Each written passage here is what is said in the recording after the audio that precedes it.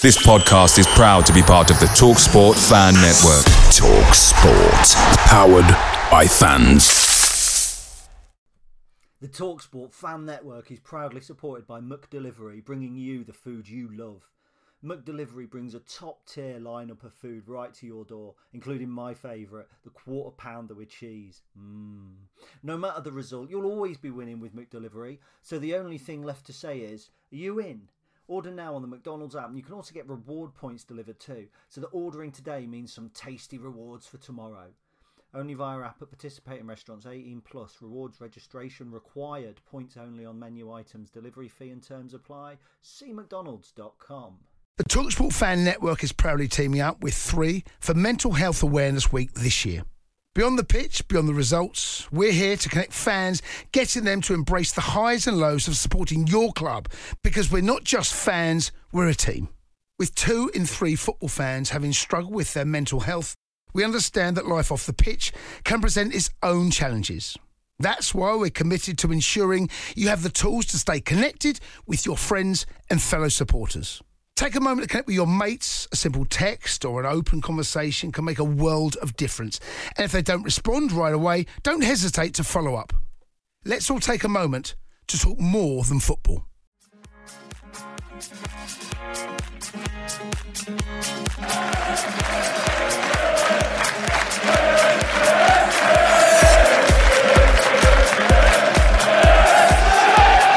Hello everybody and welcome to episode 140 of the Stacey West podcast. I am Ben and Gaz is joining me once again. How are you doing, my good man?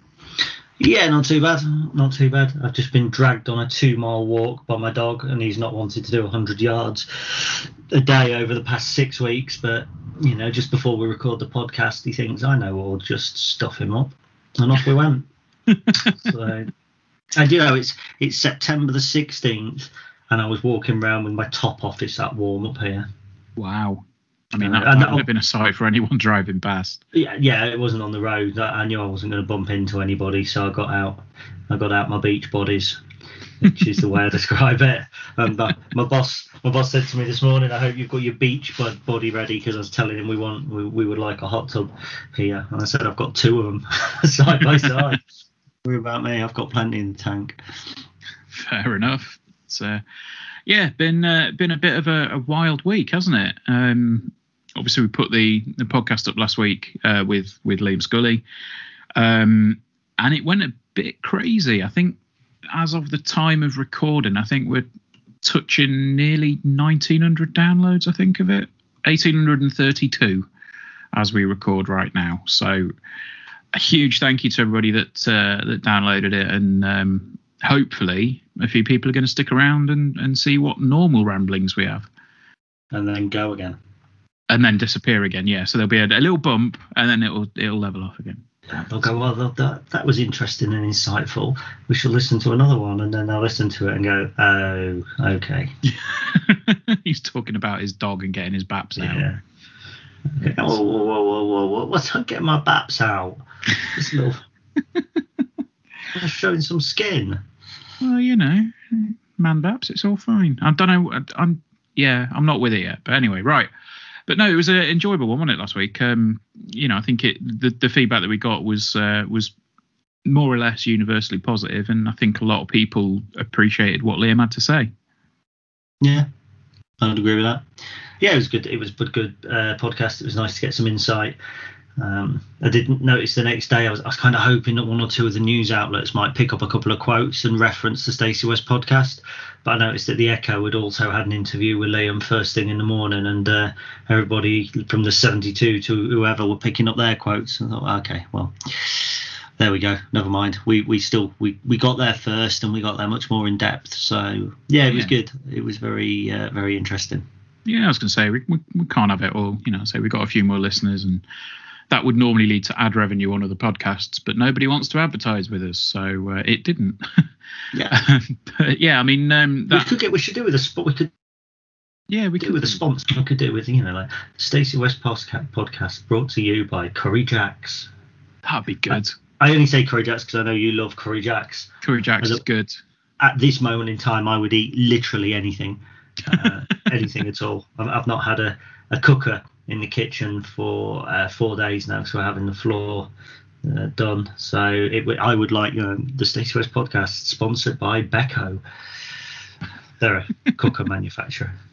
Yeah, or Arga. There's fundamental problems with Argas.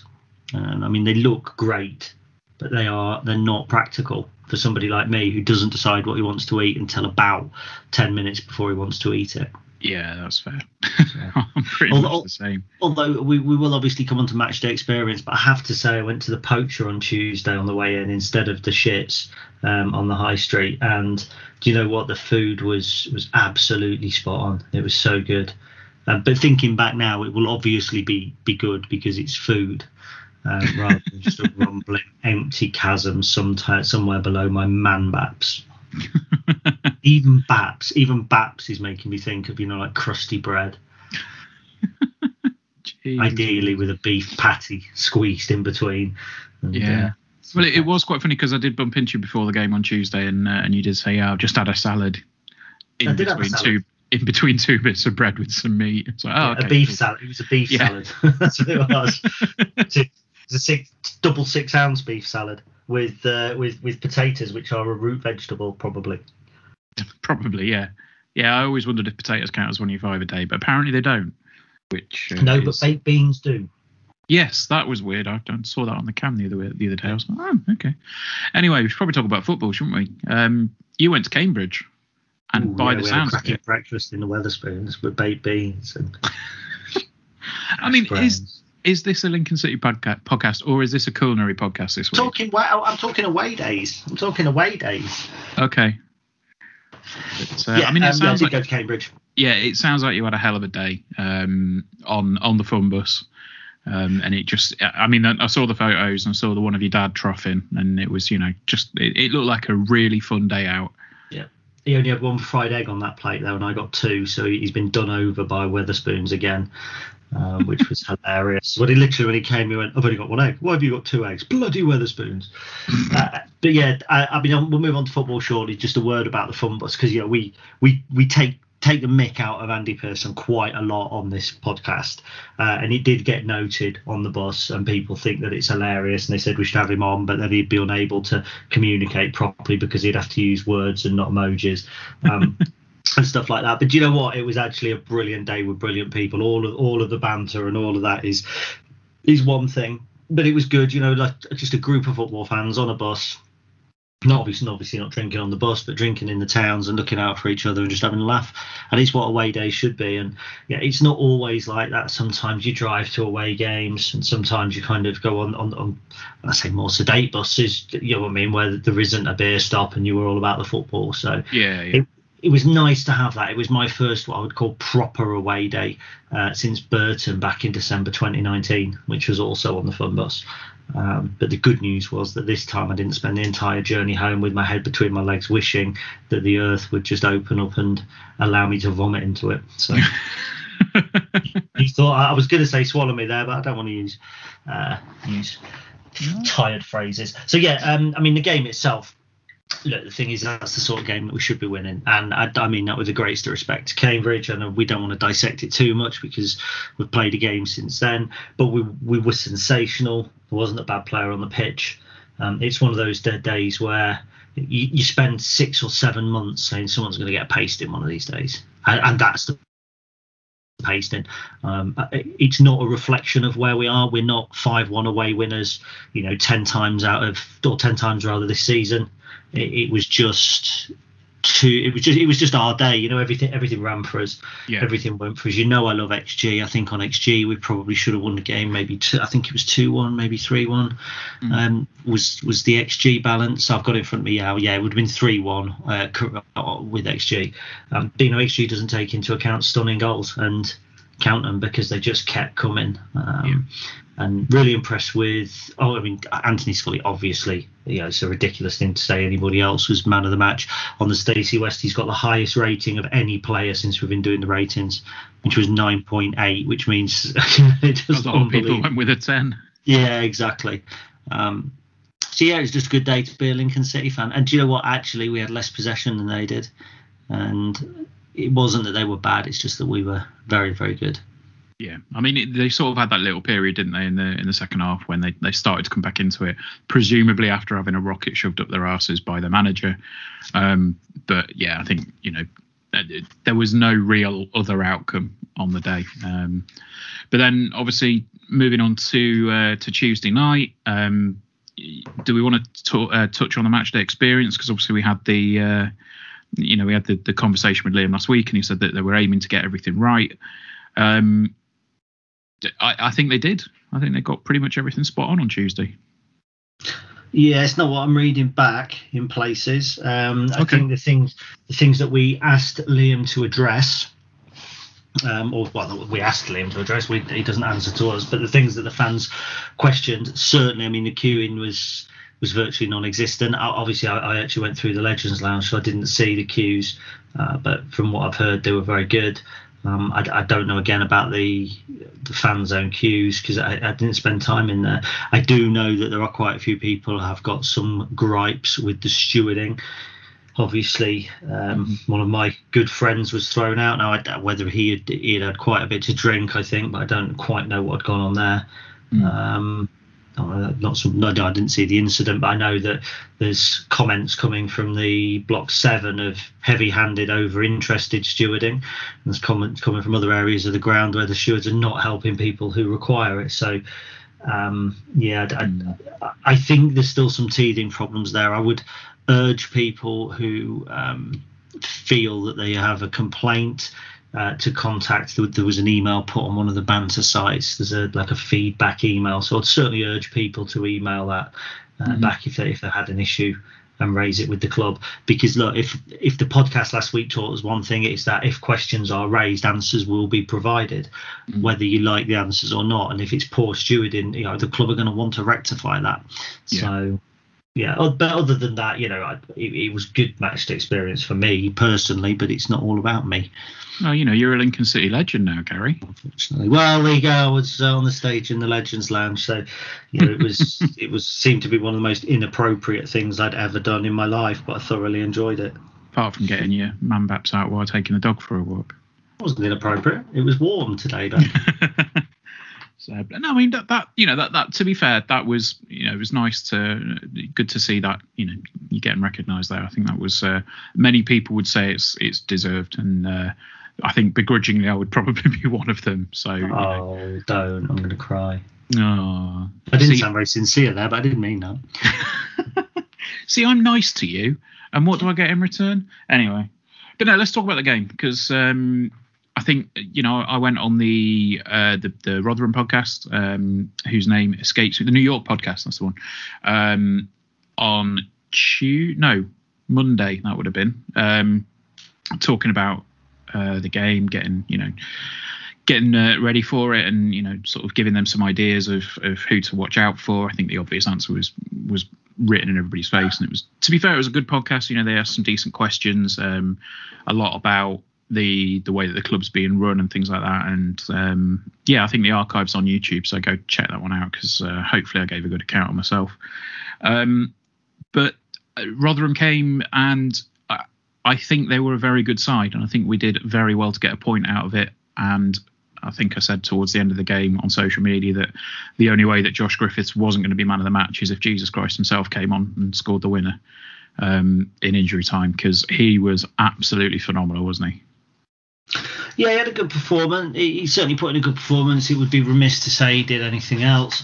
Rotherham were a decent side. Certainly they're a side that you expect to be in the top six. They do certain things very, very well. They're strong. They bullied us in the first half. That's the honest truth. As much as we tried, it was not men against boys as such, but there was a disparity between the two in terms of physicality. I don't think we won a header. I mean, I thought we were very, very poor aerially, both at the back and up top. Michael Smith was a constant thorn in their side. The ball stuck to him and they got runners in and around him, good runners as well. Ladapo had a decent game, not somebody that I'm a big fan of. and Benny, possibly, or Ben. He was outstanding for them. I mean, he was involved in most of their goals, most of their opportunities as well. So, but what I think is particularly interesting is actually up until the hour mark, the shots on target ratio was Lincoln 5 shots, 2 on target, Rotherham 6 shots, 3 on target. So that was up to the hour. So, much of their dominance came in the last half hour. And I think it's fair to say, if you take a 1-0 lead in a game and somebody equalises in the last minute, it feels like a defeat. And if you're losing 1-0 all game and you level in the last minute, you come away feeling like it's a win. And that kind of applies to the whole shots on target thing. If a team dominates the last half an hour, it's easy to lose sight of the fact that the first hour was far more balanced. So in the last 30 minutes, Rotherham's shots on target were 14. Shots 14, 4 on target. I mean, they penned us in 66% possession. But that doesn't tell the full story of the game. And as you say, yes, Josh Griffiths had an outstanding game, made lots and lots of very good saves. But let's not forget, actually, up until 60 minutes, he had made probably two very, very good saves, and both teams had scored a goal, and we'd had opportunities also to score. So I didn't think there was an awful lot in it up until the hour mark. We started well. They had a great patch when they scored in the middle of the first half, and then we came out and had 10-15 minutes at the beginning of the second where I thought we were very, very good as well. But it was a very good point in the end against the side who, let's face it, however late all those chances came, should have won it, and should probably have won it a little bit easier than even we think. Yeah, I mean, it was, I don't know if it was a case of there was a bit of tiredness creeping in towards the end, or whether they just really threw everything at it and tried to block us out. But like you said, I think the bullying comment, I think, is probably fair. It was as much as they don't like being called a physical side, I think it's fair to say they are a physical side. Not in the Gillingham sense, though. No. Yeah, like they're not not elbows first to everything. They're just I think they're just a strong side is probably the way of saying it, rather than physical. But they're a team who have had to be physical to try and survive in the Championship. Yes. That have over time moulded that with the kind of footballing ability that you need to win League One. So they're kind of like a League One Championship hybrid. Yeah, I think that's bang on. But I mean, it was just one of those games, wasn't it, where I think if you were watching it as a neutral, you'd probably say, that's a good advert for League One football. But as a fan of Lincoln City, it was a moment where I think you'd come away with it without having too many nails left on your fingers. Really, really exciting game, and I think I would not have been. Well, I'd have been grumpy, but I wouldn't have begrudged Rotherham the win on Tuesday night. I think they were, very good side, and I would possibly hasten to say one of the biggest tests we've come up against so far. Without a doubt. Yeah, without a doubt. We weren't really tested against Wycombe. We lost 1-0, but we weren't at full strength. We're suffering from injuries. Really, Bolton, that game could have gone either way. It was on a knife edge. We lost to Oxford. We didn't play a centre forward for half of that game, so you're not going to score goals, without a doubt. But again, don't lose sight. I mean, I've actually just had a look at the stats. Up to 75 minutes, so with 15 minutes to go, they'd still only had one more shot than us and one more shot on target than we had. And we talk about physicality, but in terms of passing, actually, we only played kind of 40 more passes than them through the entire course of the game. So they got the ball down, they played it in nice areas, but the difference really was, for me, the two centre forwards. And this isn't me criticising Tom Hopper, and I say that quite a lot, but you look at Michael Smith, he was getting his back to goal, and when he was getting into the area, they were playing into him in the channel. He got his back to goal. It would occupy one player behind him and one coming in from in front of him to try and win the ball. So it would occupy two of our players, and he almost always had a runner, whether it was one of the attacking midfielders. Ollie Rathbone had an outstanding game for them, but whether it was Rathbone, whether it was Ladapo, whether it was the other boy on the right hand side whose name I won't embarrass myself to try and pronounce again, but whoever it was, they were then coming into the channel, and it was just causing us so many problems. And I think when you look look at Fleetwood, who beat them 4-2, people are asking the question, well, they conceded 4 against Fleetwood. How? Fleetwood go 2 up top. So if they've got 2 up top, they've then got 2 men occupying what is essentially 3 central defenders. They played like a 3-1-4-2 or whatever it was, but all we had was Tom, and Tom physically was not there. He was getting bossed by the boy from Tranmere who said that it'd kill us when they equalised against Sutton or whatever. Yeah. Not even to pronounce his name because it's got an I and a H in an order that I don't think you should ever see an I and a H. Hiwiki. So anyway, yeah. And it's a forward line we know. You know, Ladapo and Smith were there 2 years ago when we were playing them. So this is a forward line that knows each other. They know the runs they're going to make, and it's a Lincoln City side that doesn't at the minute because we're an embryonic Lincoln City side. So actually, to come away 75 minutes having only had 1 shot less on target than the opposition, I thought was very, very good. But that last 15 minutes was, I don't think you'll see as one-sided 15 minutes at Sinsel Bank for an opposition. I probably Liverpool didn't dominate us quite as much in a 15-minute period as Rotherham did. I think that's probably fair. I mean, you look at that the tracker that you've got on your match reports now, and it shows you is it the possession or is it? No, it's attacking momentum, isn't it? I've occasionally put it on. I didn't know anyone looked at it, so I'm quite happy that that's got a viewer. Yeah. I mean, it was quite interesting to see that because it was kind of fairly even, and then it was sort of going up for us, and then the last 15 minutes is just entirely orange. I was like, oh, okay, yeah, that makes sense. But no, I think I am delighted with that point. I think if we look back at it a little bit later on in the season, we will see that as a very, very big point in the grand scheme of things, coming away from it. So I mean, obviously that depends on where you finish in the league. If you finish top of the league by 10 points, then it doesn't really matter. But I said it before the game. I said it to quite a lot of people that if that game had taken place in April and not September, it would have been on a par with Peterborough and Hull City at the end of last season. That's how good Rotherham are. And people saying, oh, well, they've won one, lost one, they lost to Fleetwood.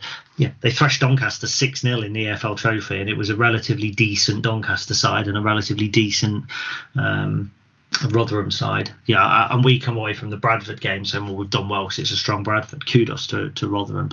They're going to be there or thereabouts. But as I say, I still have just the slightest question mark over our attacking patterns. And when you score 5 against Cambridge, it seems almost crass to then say, well, we didn't do all that well. But, I criticised Tom at the time. I said, the only thing he's won all afternoon all evening, his free kicks.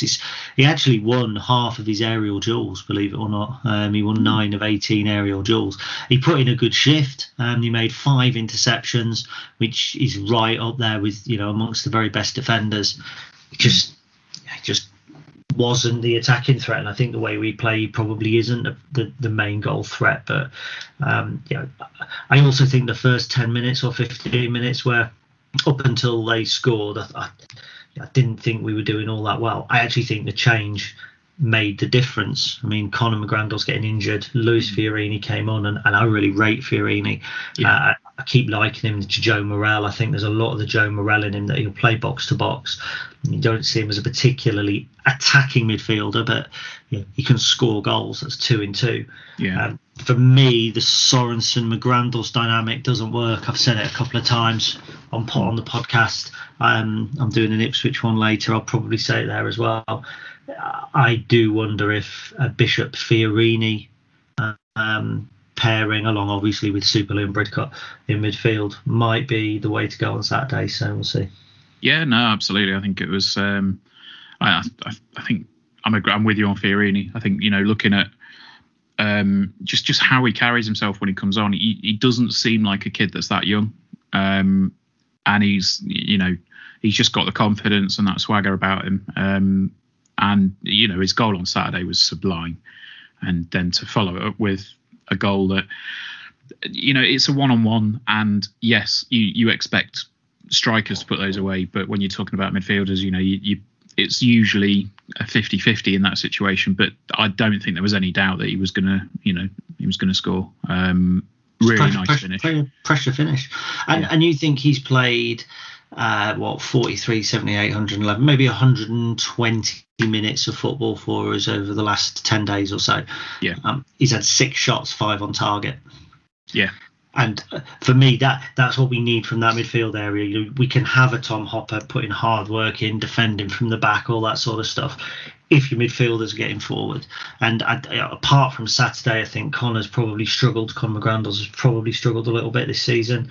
Mm-hmm. I haven't seen a real attacking threat from Lasse Sorensen. I think that he's got a good eye for a ball, and I think he will settle and become a very good player from us.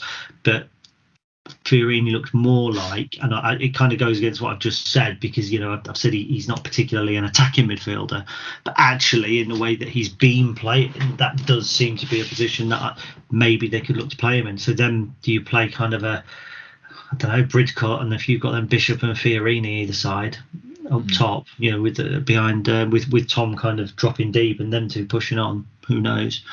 But there's plenty to be positive about on the back of Tuesday, without a doubt.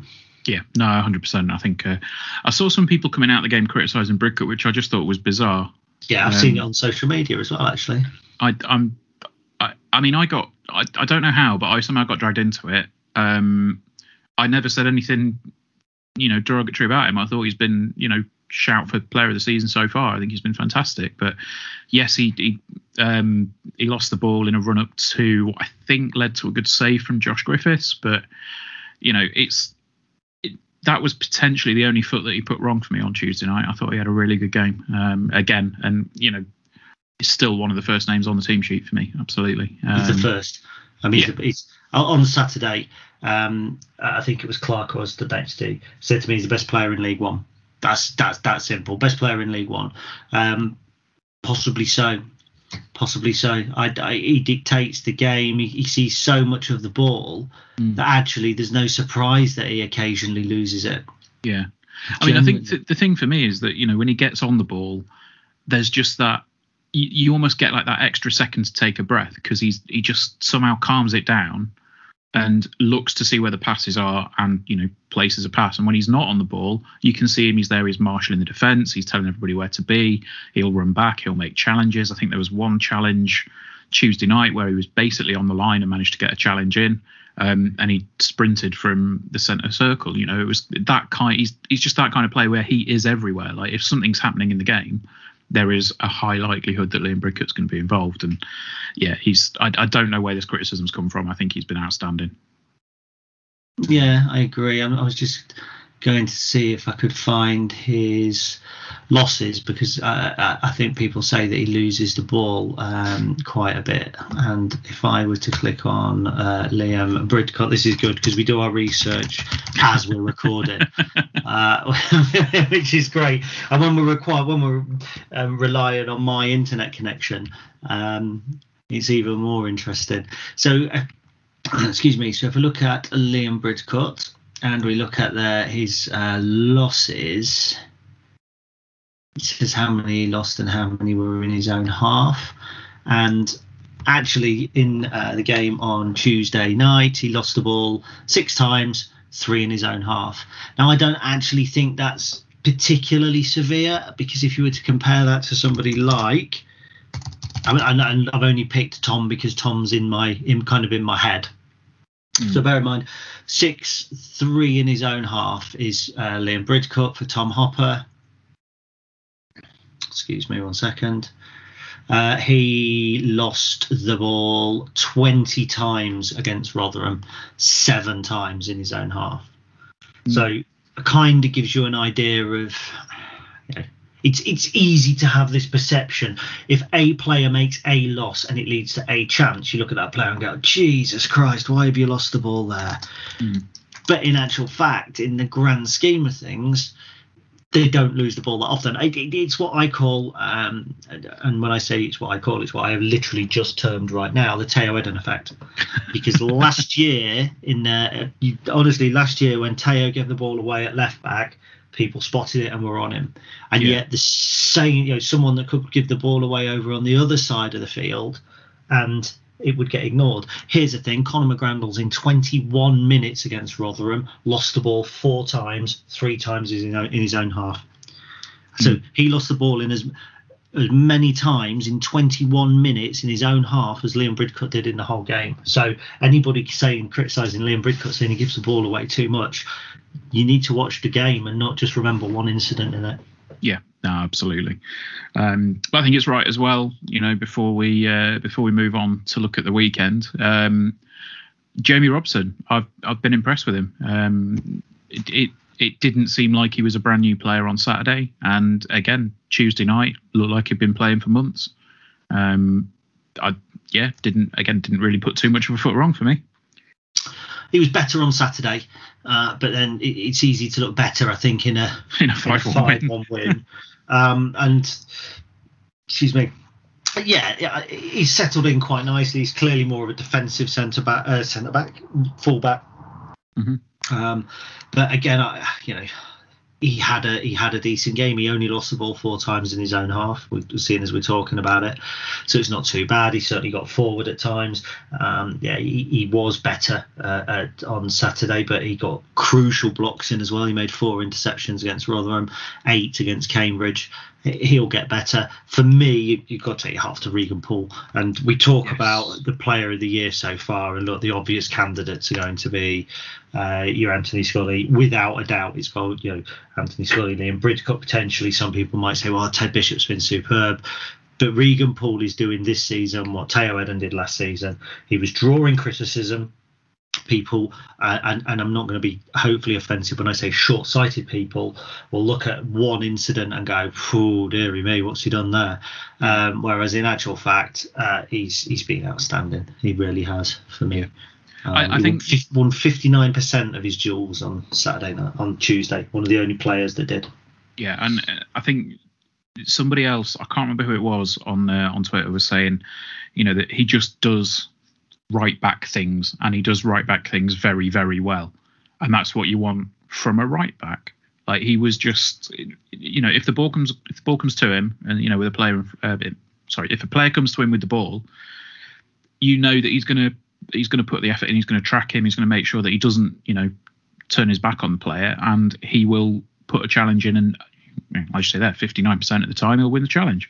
He's he's been absolutely fantastic for me so far, and I don't get the criticism because, well, I think I can sort of see where the criticism's coming from, because people are used to seeing fullbacks like Teo, like Toff was, that get forward, that put the ball in the box, and are more attacking.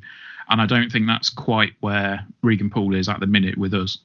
He's just doing, his defensive duties, and he's doing them very, very well. But interesting. I'm going to be proven wrong here, aren't I? No, I'm not looking to prove you wrong. I'm not looking at the stats.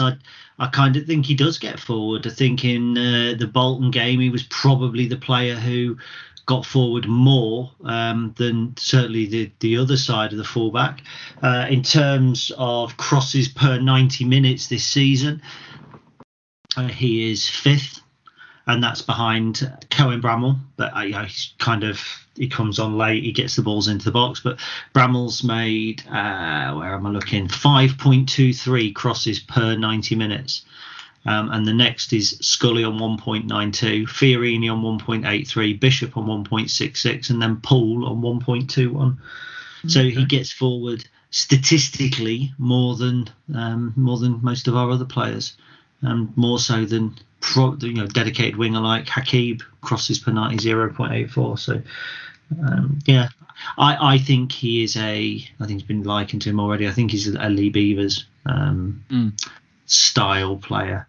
He is, you are right, he's a more defensive player, I think, probably than Neil Erdley, for instance. He gets more blocks in, I think, as well. But a player who, for me, we talk about first names on the team sheet, and there are 1 or 2 players who you consider first team regulars now. Josh Griffith, Regan Poole, without a doubt. They're the only 2 across the back who are definite first team regulars at the minute. Everyone else kind of switches. Liam Bridcut, is one, and Scully and Hopper. And for me, they're the names. They're the five kind of that go down straight away. And then everybody else is clamouring to try and prove that they ought to be added to that list. No, fair enough. It's, yeah, I mean, we'll obviously see what the situation is with the starting 11 at the weekend, because it's I don't think anybody has successfully nailed multiple games on the trot with their fan predictions by the sounds of it, because a lot of things keep changing on a weekly basis. But just as an interest, by the way, Regan Poole has the second highest aerial duels per 90 across the back. Adam Jackson, Tom Hopper, and Chris Maguire, who has obviously not played as many minutes, are right up there. Defensive duels per 90, Regan Poole makes the most of all of the defenders at 7.12, which is more than Montsma at 6.55 and Jackson at 5.63. So I can't talk highly enough. Interceptions per 90 minutes, Regan Poole is fourth behind Montsma, Bridcut and Jackson, which again, at the end of that, I can't talk highly. He was a player that I backed when he first came into the club, and I stand by that. And bear in mind, I did the same with Teo Eden last season when I wasn't the only one. I'm not trying to claim that, but when people were on his back about left back, I staunchly backed him, and look what happened there. So I've got every confidence in Regan Poole. But we should move on, because I'm turning this into a man crush like you do with Toff, aren't I? Who you're still talking about nearly like a year and a half, 2 years after he left the club. I mentioned it once in a comparison to another player, Gary. You do it all the time. Anyway, Ipswich, Saturday. Is this going to be the week where they turn it round? Because they've not won a game yet. They've got 3 points. They're 22nd in the table. It's not looking great for them, considering a lot of people, including ourselves, tipped them to win the league. Yeah, if Ipswich aren't in the top 6 at the end of the season, I don't know, buy a Grimsby scarf or something silly like that. I'm not going to make any other bold prediction like eat pants. But they've got such a good squad. Yeah. But the problem is that it isn't blending. And actually, when I look across the back, I'm not entirely convinced that they've got a back four that can cope with teams that look to overload them. So Toto Unciala has been playing for them regularly. A lot less level for me. He's not a League One defender. He's error prone. He's strong, but he's error prone. They've got decent fullbacks. I really like Vincent Young. Players like Miles Kenlock, Luke Wolfenden are players that should be decent at this level. George Edmondson, I think, signed as a left back. He's been playing centre back. I think they're really short in the centre back area. In the middle of the park, again, they've got some great players, but you've got to get them playing together. The likes of Scott Fraser, Raheem Harper, players like that have got to play well together. And people were raving about the fact they signed Scott Fraser. He was at MK Dons last year and Burton the year before, 2 teams that didn't make the top 6. So if he's such a great midfielder, why did he not elevate those teams to bigger and better things? And then up front, it's an embarrassment of riches. Macaulay Bonne, Wes Burns, Joe Piggott, Sonny Aluku, Louis Barry, Connor Chaplin, Caden Jackson and James Norwood. Right, you've got 8 players there, 2 of which can play really at any one time. Probably might put 1 or 2 out wide. Of those 8 players, I'm fairly sure that they would all get minutes playing for us. Oh, yeah, 100%. One way or another. 1 or 2 potentially not. Macaulay Bonne, he's not really for me, if I'm honest, as a League One striker. Joe Piggott I really like, but I'm not sure if he's fit or not at the moment. I think they've got 1 or 2 that are out with injury. You've got Louis Barry, he was at Barcelona, and as I understand it, I think Barry was a player that we might have been interested in. But you would imagine any deal for a player like Louis Barry is going to be either he plays every minute or you get whacked with financial penalties, because they're going to want him to get minutes. Ipswich can afford the financial penalties. I think it's going to be a tricky game. I don't think it's going to be as tough for us as Tuesday night. I think it's more winnable than Tuesday night, because I think Ipswich are trying to do something at the minute that they're not in a position that they can do. Yeah. I actually think Paul Cook is a manager who won't see out the season. Okay. And I think the issue is, I think their CEO backs Cook. I think Cook is his man. Right. I think the owners, I think that they might want a change. It's going to be interesting to see the demographic there. So it should be a good game. I think it's a great time to play them, because I think come Christmas, a lot of these players that we're talking about now who haven't really hit form will hit form. Yeah. I mean, it's hard to kind of say, that they're not going to be up there, because they have, what was it, 18 players they bought in the window? Yeah. So they've basically bought our, a squad. And we've got 20, 21, 22 in the squad. And, they basically just bought an entirely new squad. It's ridiculous what's happened there. And I've got no, I think it's a fairly obvious statement to make, but they are obviously one of the teams that Michael was talking about the other week when he said there's 12 clubs overspending or spending to get out, and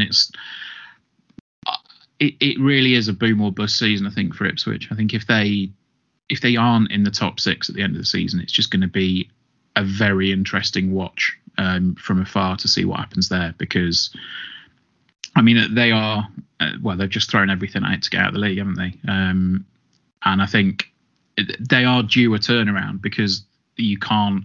I said it a few weeks ago, and you actually commended me on it when I said it's a bit like playing FIFA and you get in all the red and yellow links rather than the green links. They are slowly getting to a point where all those players are going to gel. Are you fishing for another compliment? No, I'm not. I'm just saying. When you get to that stage, in theory, that team should be fantastic. But as it currently stands, like you say, it's just disjointed.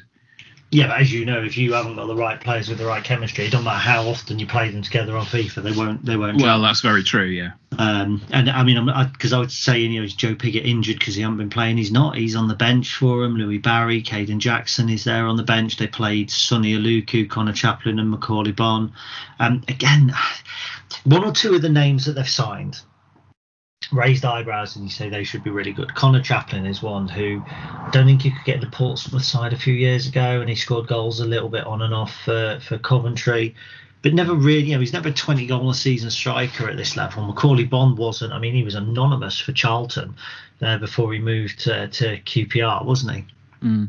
Not somebody that particularly impressed me. I mean, Joe Pigott has done it at this level, not getting on. He brought Caden Jackson on at the weekend not this weekend, the weekend when they lost to Bolton. And was that this weekend? Yeah, it was. Yeah, bloody hell. They brought Caden Jackson. Well, he's a player that they said wasn't going to play for him again. Stuck him in the stiffs. So I think it's a case. I think you can't buy success. No, it helps to have money, but you can't buy success. And what they're doing, like you said, they're collecting everything. They bought all the most expensive toys, and they're putting all together. And what does this one do? And what does that one do? And what we've done is gone and got Teddy Bishop, who they've thrown out, and we're turning him into a player that has been more effective for us than any of their players have been for them this season at all. I can't understand what has gone on or what went on that led to Ted Bishop training with the under 23s or the kids or whatever. It's just like if he's fallen out with a manager, then fair enough. But surely at that point, the manager needs to step up and say, right, okay, I need to do what's best for the team, and not be a diva about it. But he's been given all the money, hasn't he? So he don't need to. No, that's true. He doesn't need to. It's like he's upgraded to a PlayStation 5 and he's just thrown all his PlayStation 4 games out without really playing the ones that he hasn't played before and doesn't know whether they're good or not. And now he's trying to buy all the new games. It's just... Is that a dig? No, genuinely, not a dig. It's genuinely, it isn't. I just, I just think he's been a little bit spoiled. And by the way, if you're a betting man, definitely get yourself on both teams to score. And that's one thing Ipswich can do. Scored 2 against Bolton, 2 against Wimbledon, 2 against MK Dons, 2 against Morecambe. They score goals. They'll score. They just cannot defend Well, I was going to say I don't think they've had a game where they've lost to 0 this season, have they? Yeah, they lost 1-0 to Newport in the Carabao Cup. Okay, yeah, fair enough. I've not seen that fixture, but yeah, the league games at least it looks like they're scoring a few, but like you say, I mean Saturday lost 5-2 to Bolton, and we know that Bolton are a decent side, but would we have lost 5-2 to Bolton? Well, no, because we only lost 1-0 to them, didn't we? Well, there you go. Like it's. You get what I'm saying. I don't. What I would say is Ipswich have conceded 2 or more goals in every single league game that they've played this season, and that's going to be a concern. And I look at as I go all the way back to the top of the conversation, I look at their back line, and at the moment I don't see how they're gonna plug that gap. They're top heavy. They're focused on attack, and they've not looked at the back.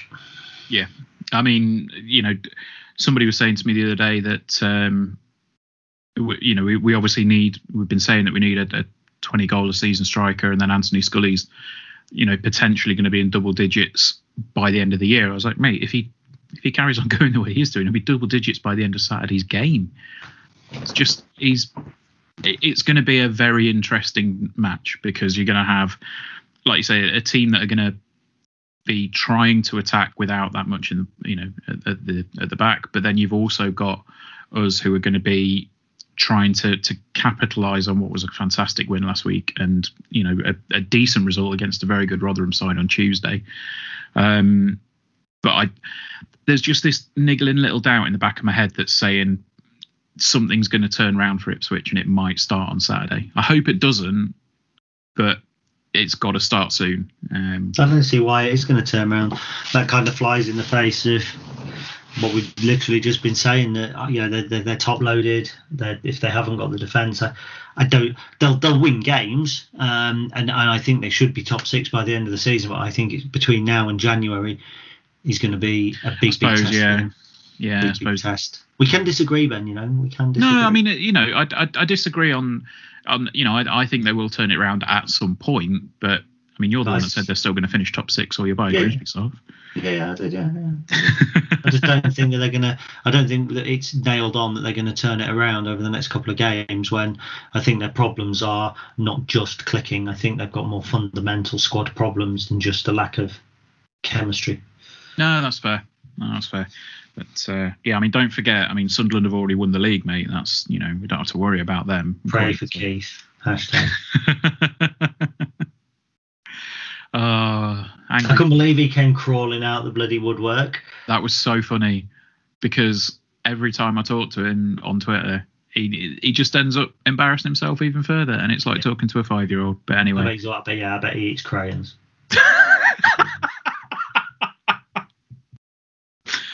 That's fair. Yeah, that's fair. Right. Okay. I think that's probably a decent spot to wrap up because I know you have some food to go and eat, or you need to go. We had an announcement to make, Ben. We do have an announcement. That's where I was getting to, Gary. No, you weren't. Don't lie. I was going to say. You've forgotten. You haven't written. No, I hadn't. I hadn't forgotten. I was saying that's what we're going to talk about football-wise. But yes. Funnily enough, sorry, I've just glanced out my garden and Fee's taken our umbrella thing down from our from our patio furniture, and she's laid it across the table. And I just glanced across, and it looks like a huge, great, big green canvas knob. I'm just looking at it because my eyesight's not great, and I'm thinking, what on earth is that? The Jolly Green Giant has left his member behind. He's taken Charlie for a walk. No, so yeah, we do have an announcement, and I hadn't forgotten.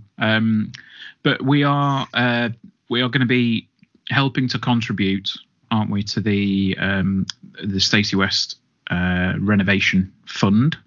Is that the official term for it? Yeah, we'll call it the Stacey West Development Fund. Development Fund, that's the one. Redevelopment. We're backing, obviously, with Vital, Lincoln City, and Imptoons. Mm-hmm. And yeah, we've decided to launch a raffle, which will be starting up. We should have some more details basically on it next week once we get everything ironed out and sorted. But we'll be having a raffle for a number of prizes. I will be running off a large mini Sinsel Bank, which is obviously a little bit of an oxymoron, but like it's the bigger version that I painted up and gave to a few folks at the club. There's not many of them that exist, so that's going to be one of the prizes. Next prizes, Gaz? Yeah, I'm going to be chipping in with some books because I've got to move some somehow. So we're going to put probably two prizes together. One will be likely a full set of the season reviews from 2016-17 onwards. I can sign them if you want, but if you don't want them ruining, I can leave them blank. And I think I've got probably a ragtag collection of a couple of other books. So maybe the A to Z, Suited and Booted, something else as well. So that's another prize. We are going to look, hopefully, to get some signed goods of some description in the raffle as well. But they're all the small prizes, but there's a big one, isn't there, Ben? There is a big prize, and I'm fairly certain you can all guess where it's come from. But we will be inviting 8 lucky winners, or 4 lucky winners and plus ones, depending on what we decide, to join myself and Gary in an executive box for the MK Dons game, which is the Boxing Day game. So Merry Christmas. Yeah, Merry Christmas indeed. So we'll be having the folks up in the box, and we will also, depending on states of inebriation and all that other stuff, we will also be recording a podcast with the lucky 8 folks that come along. So I think we'll definitely do some recording. Obviously, it might be one of the last times we see the Stacey West from that area of the ground. It might be one of the last times that the South Park end of the ground gets a view of the cathedral. So it is big. It is big. Not just the generosity of Ben and Rachel providing the box, but there could be an air of poignancy about it. It could be one of the last times what is an iconic view from Sinsel Bank is available, and you can have that view. And I think recording a bit of the podcast, and we'll talk a bit about the Stacey West, and we might do a little bit of after the game as well with you all, and stick it out on a special pod. So I think it's a really, really good prize. I would do because I don't have to win it. I'm just there automatically, which is very exciting. My mate Matt will like it because it means that he'll probably get. Well, no, actually, my mate Dave will like it because he can probably go to the game on Boxing Day on my season ticket. Yeah, I was going to say, that we will potentially have our season ticket as well, so or my season ticket, so someone can use that. But so that is the prize. It's something that me and Rach talked about as soon as it was confirmed that she'd gotten the box for the season, and it was a no-brainer really. It's a right, well we'll do something, give it away on the pod, and hopefully raise a little bit of money. And then the development came along, and that seems to be the most obvious and sensible way of doing it, I guess. So I think the reason we're running it now so far in advance is Liam kind of suggested, didn't he, over I think on the podcast, or it might have been off air, that October, the middle of October is a time where they're going to commit to when the roof comes off the stand and when the work gets done. So we're going to look to actually do the raffle, get the money in and draw it by mid-October. So we're probably going to be looking at 4 weeks, but we'll firm up the details in readiness for next week. And obviously I'll put an announcement out on the Stacey West for those who don't listen. But why I'm saying that I don't know, because you won't be listening, so you won't know. Absolutely. So yeah, it's an exciting one. I'm looking forward to that. I've not actually been in the box yet this season. Saturday is my first time, so it's going to be a good one. But it's a good one. Hopefully, folks get involved, and if you do win, come along, have a couple of beers, and we'll have a chat and record some nonsense. It'll be good fun. You do have to buy your own beer. Sadly, yes. And mine and Ben's. But don't commit to buying Ben's food. Jesus. Fuck off. Actually, do you know what? Somebody came to me in the Legends Lounge and said, I've just seen Ben. This is on Tuesday. I went, have you? He goes, he's looking in good shape. He's lost a lot of weight. I'll take that. I'll take that. You go, well, no, I thought so as well. I know you're going to the gym a bit and put a bit of effort into it. I thought you were looking, portly. No, better. Okay. Better. Again, I'll take it. I'm happy with that. I'll be brutally honest. I haven't been to the gym for a week and a half because I've just not felt up to it. But I'm happy with that. I'll be brutally honest. I had 3 cooked breakfasts on my week off, and we ate out about 4 times. Went to the Bottle and Glass at Harby, fantastic starter and the main. I'd had a bacon butty in the morning. I went to Cobble's Bar in Louth on the Friday, and it was I had what they call the Fat Boy. And it lives up to its thing. It's like 3 of everything, like 3 sausages, 3 fried eggs, 6 bacons because normally you get 2 bacons, like 6 hash browns. Oh man, I tell you, cracking that was. And because we've not had another night, takeaway Monday night chips, nice. Tuesday I went to the Poacher, cracking. I had Macca's for lunch today. I'm ashamed to admit I had a Macca's for lunch. I'm so hungry because in the fridge, I'm recording another podcast in 40 minutes, just a quick one with Ipswich fans, and all I've got in the fridge is a miserable microwave meal from the Co-op, and it's a little portion as well. It's all I had last night because obviously I can't cook anything. I'm so hungry. Tree's just gone to Pilates, so I do wonder if I ought to get in the car and quickly bugger off to the Chinese. But do it. I won't get away with it. By the time I've got to the Chinese and back, you're talking 30-minute round trip. Not gonna get the podcast recorded, and I've got to watch the old. Yeah, that's fair. But yeah, Rach is away next weekend. She's going to a couple of gigs. So I'm home alone next week. So if I appear on the podcast and I'm eating bread, like just bread without anything else, then you'll understand that something's gone horribly wrong. But yeah, we'll see you next week. No, there's another plug, and he had a word with you first, not me. Sorry, yes, there is another plug. I had genuinely forgotten that one, unlike the other one. Yes, Imptunes on Saturday. They are appearing, or Chris is appearing, in the fan zone or the fan village on the Redemption Community Trust stand.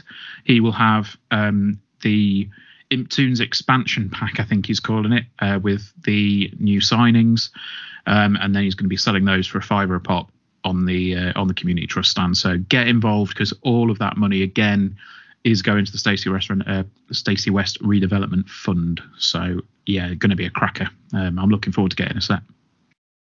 Yeah, I've actually got mine. He sent them to me. He's a good lad, he's Chris. Fantastic. But yeah, very, very generous in putting all of the, or as portion of the profits into the redevelopment fund.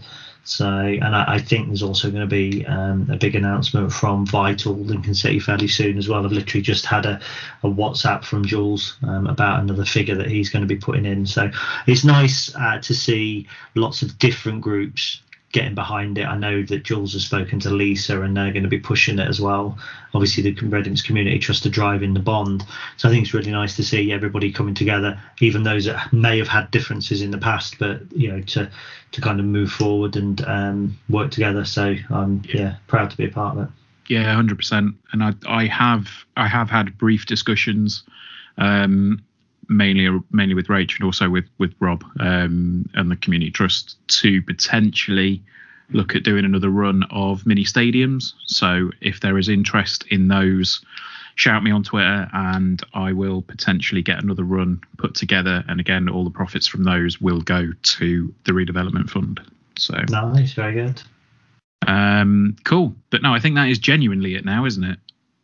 Yeah, I can't think of anything more. I've now got 37 minutes to go and nuke some reconstituted shepherd's pie and then eat it, burn the inside of my mouth off. Good stuff. Yeah, cracking. Or I was going to say you could just get Just Eat, but you live in the outside. Yeah, exactly. There is a penalty to pay for me standing here, or sitting here rather, having a view of the sunset, bright red ball settling over the Lincolnshire Wolds with not another soul anywhere at all apart from the Jolly Green Giants Manhood. Oh, Christ. But no, I think that is a good spot to wrap up for the week. So we'll see you at the bank on Saturday. And up the Imps. Up the Imps.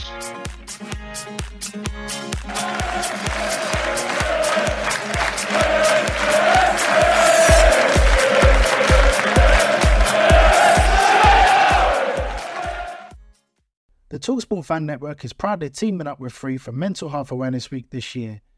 We understand that the journey as a supporter isn't always smooth sailing, but rest assured you're not alone. There's a vast network of fellow fans who share your passion and may be experiencing similar challenges. Honesty is key in any relationship. If your friend asks you how you are feeling, tell them honestly. If you're going through a difficult time, let them know.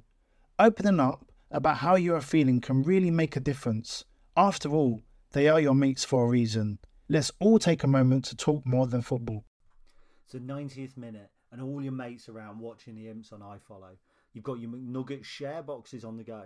Your mate's already got booked for double dipping, but then you steal the last nugget, snatching all 3 points. Perfect. Order McDelivery now on the McDonald's app. You in? At participating restaurants, 18 plus, serving times, delivery fee and terms apply. See mcdonalds.com. This podcast is proud to be part of the TalkSport Fan Network. TalkSport. Powered by fans.